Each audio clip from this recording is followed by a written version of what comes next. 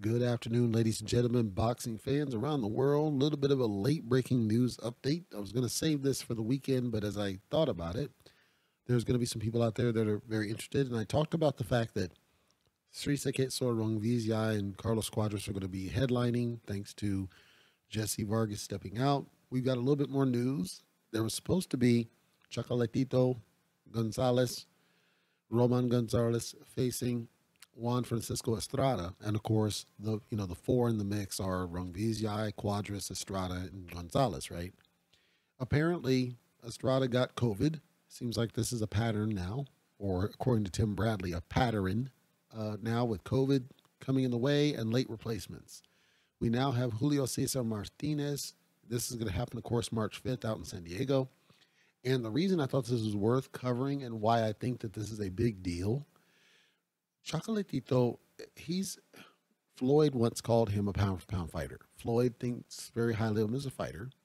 This is before he got absolutely blitzed by Sri Sakit Sorong Vizia. But Chocolatito, he seems to have a harder time against fighters that come after him, fighters that are aggressive, fighters that are not afraid of him. It seems like he struggles with those fighters. He excels against fighters who fight against him tentative and they're not willing to go against him. Julio Cesar Martinez is going to bring the fight. He's a front force fighter. He's not the kind who's going to fight on the back foot, I believe. I think he's going to feel like he has something to prove, that he wants to step up and make a name for himself against somebody that's highly regarded in boxing. And I expect that Martinez is going to come and bring it, and it's going to be an even more exciting fight than the rubber match with Estrada. And of course, this is happening on the zone. If Martinez pulls it out, to me, at that point, Chocolatito is going to need to seriously consider retiring, because it will have been his third loss in a very short span of time.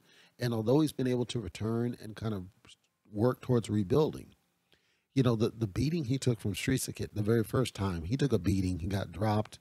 He was getting roughed up. And of course, people like NSB didn't give him the rating that he deserved because it was somewhat dirty with headbutts, and that was not intentional headbutts. That's what happens when you have a southpaw and orthodox.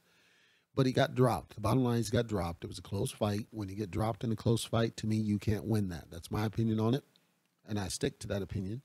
Then you get the situation with Estrada, and Srisaket has to fight Estrada, and he wins that one fight against Estrada. When Srisaket does the rematch against Chocolatito, of course, we saw what happened. Chocolatito didn't win a round, ends up on his back like Amir Khan. And so I think this takes a lot out of you. And I don't know where he's at psychologically, because he hasn't fought anybody at the top level in a while, Chocolatito. So Martinez, I have a feeling he's going to come and bring it. And I think we may very well see another upset here with him making a name for himself. And then, of course, he inserts himself in the mix. But, we don't want to see anything happen with Estrada. We suspect he'll be okay, but he's out as of now. And, of course, on March 5th in San Diego, you're going to have Julio Cesar Martinez getting a chance to make a name for himself and get to the top. Now, some people think that Martinez leaves himself open for punches. I don't think that matters as much because, again, Chocolatito seems to struggle when it's an aggressive fighter who comes after him.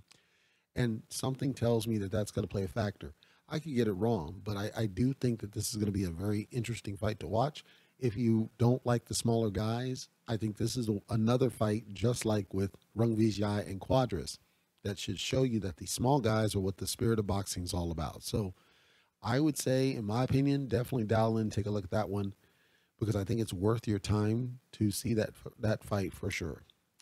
And then on a flip note, smaller note, Amir Khan versus Kell Brook. Of course, that's going to happen out in Manchester at the AO Arena. That's going to happen on February 19th. So we got just a few weeks away from this grudge match that's been outstanding for like 10 years. Outstanding meaning pending with no resolution. We're finally going to have the fight. Apparently, it's going to be exclusively on ESPN Plus. Now, the downside of ESPN Plus is Sean Porter and Terrence Crawford was also, I believe, exclusive on ESPN Plus, and it didn't draw worth nothing. And so that means that it tells me that what they did is they chose this platform because of they were afraid of not being able to make enough money to pay both guys. And of course, it's happening in Manchester, so you're going to have some fan turnout because these guys do have a background. But I do think personally that too much time has just passed, and a lot of fans kind of moved on. That left a bad taste in people's mouths. Of course, being on ESPN Plus, you do have the opportunity to get in at a small price point. but I don't think it's a good idea to me to have done this platform. I would have personally put this on pay-per-view and just said screw it. And I know that's controversial because there's some people like NSB don't like pay-per-view, but the truth is pay-per-view is a common outlet. It's TV, it's cable. Most everybody has cable of some form. Whether they pay for it or not, it's a different question. But the point is, it's easier for people to just dial up a pay-per-view. Don't have to worry about internet. Don't have to worry about streaming. Don't have to worry about lagging. Don't have to worry about mobile. And for a fight like this, to me, it's kind of weird that you would put something that's considered a big fight on something like ESPN Plus. Regardless, that's what it is. So that one's going to happen here soon. So that's the 2 points I got. The big news, of course, is Julio Cesar Martinez has a chance to make history against Chocolatito Gonzalez March 5th. And then, of course, ESPN Plus for Khan versus Brook.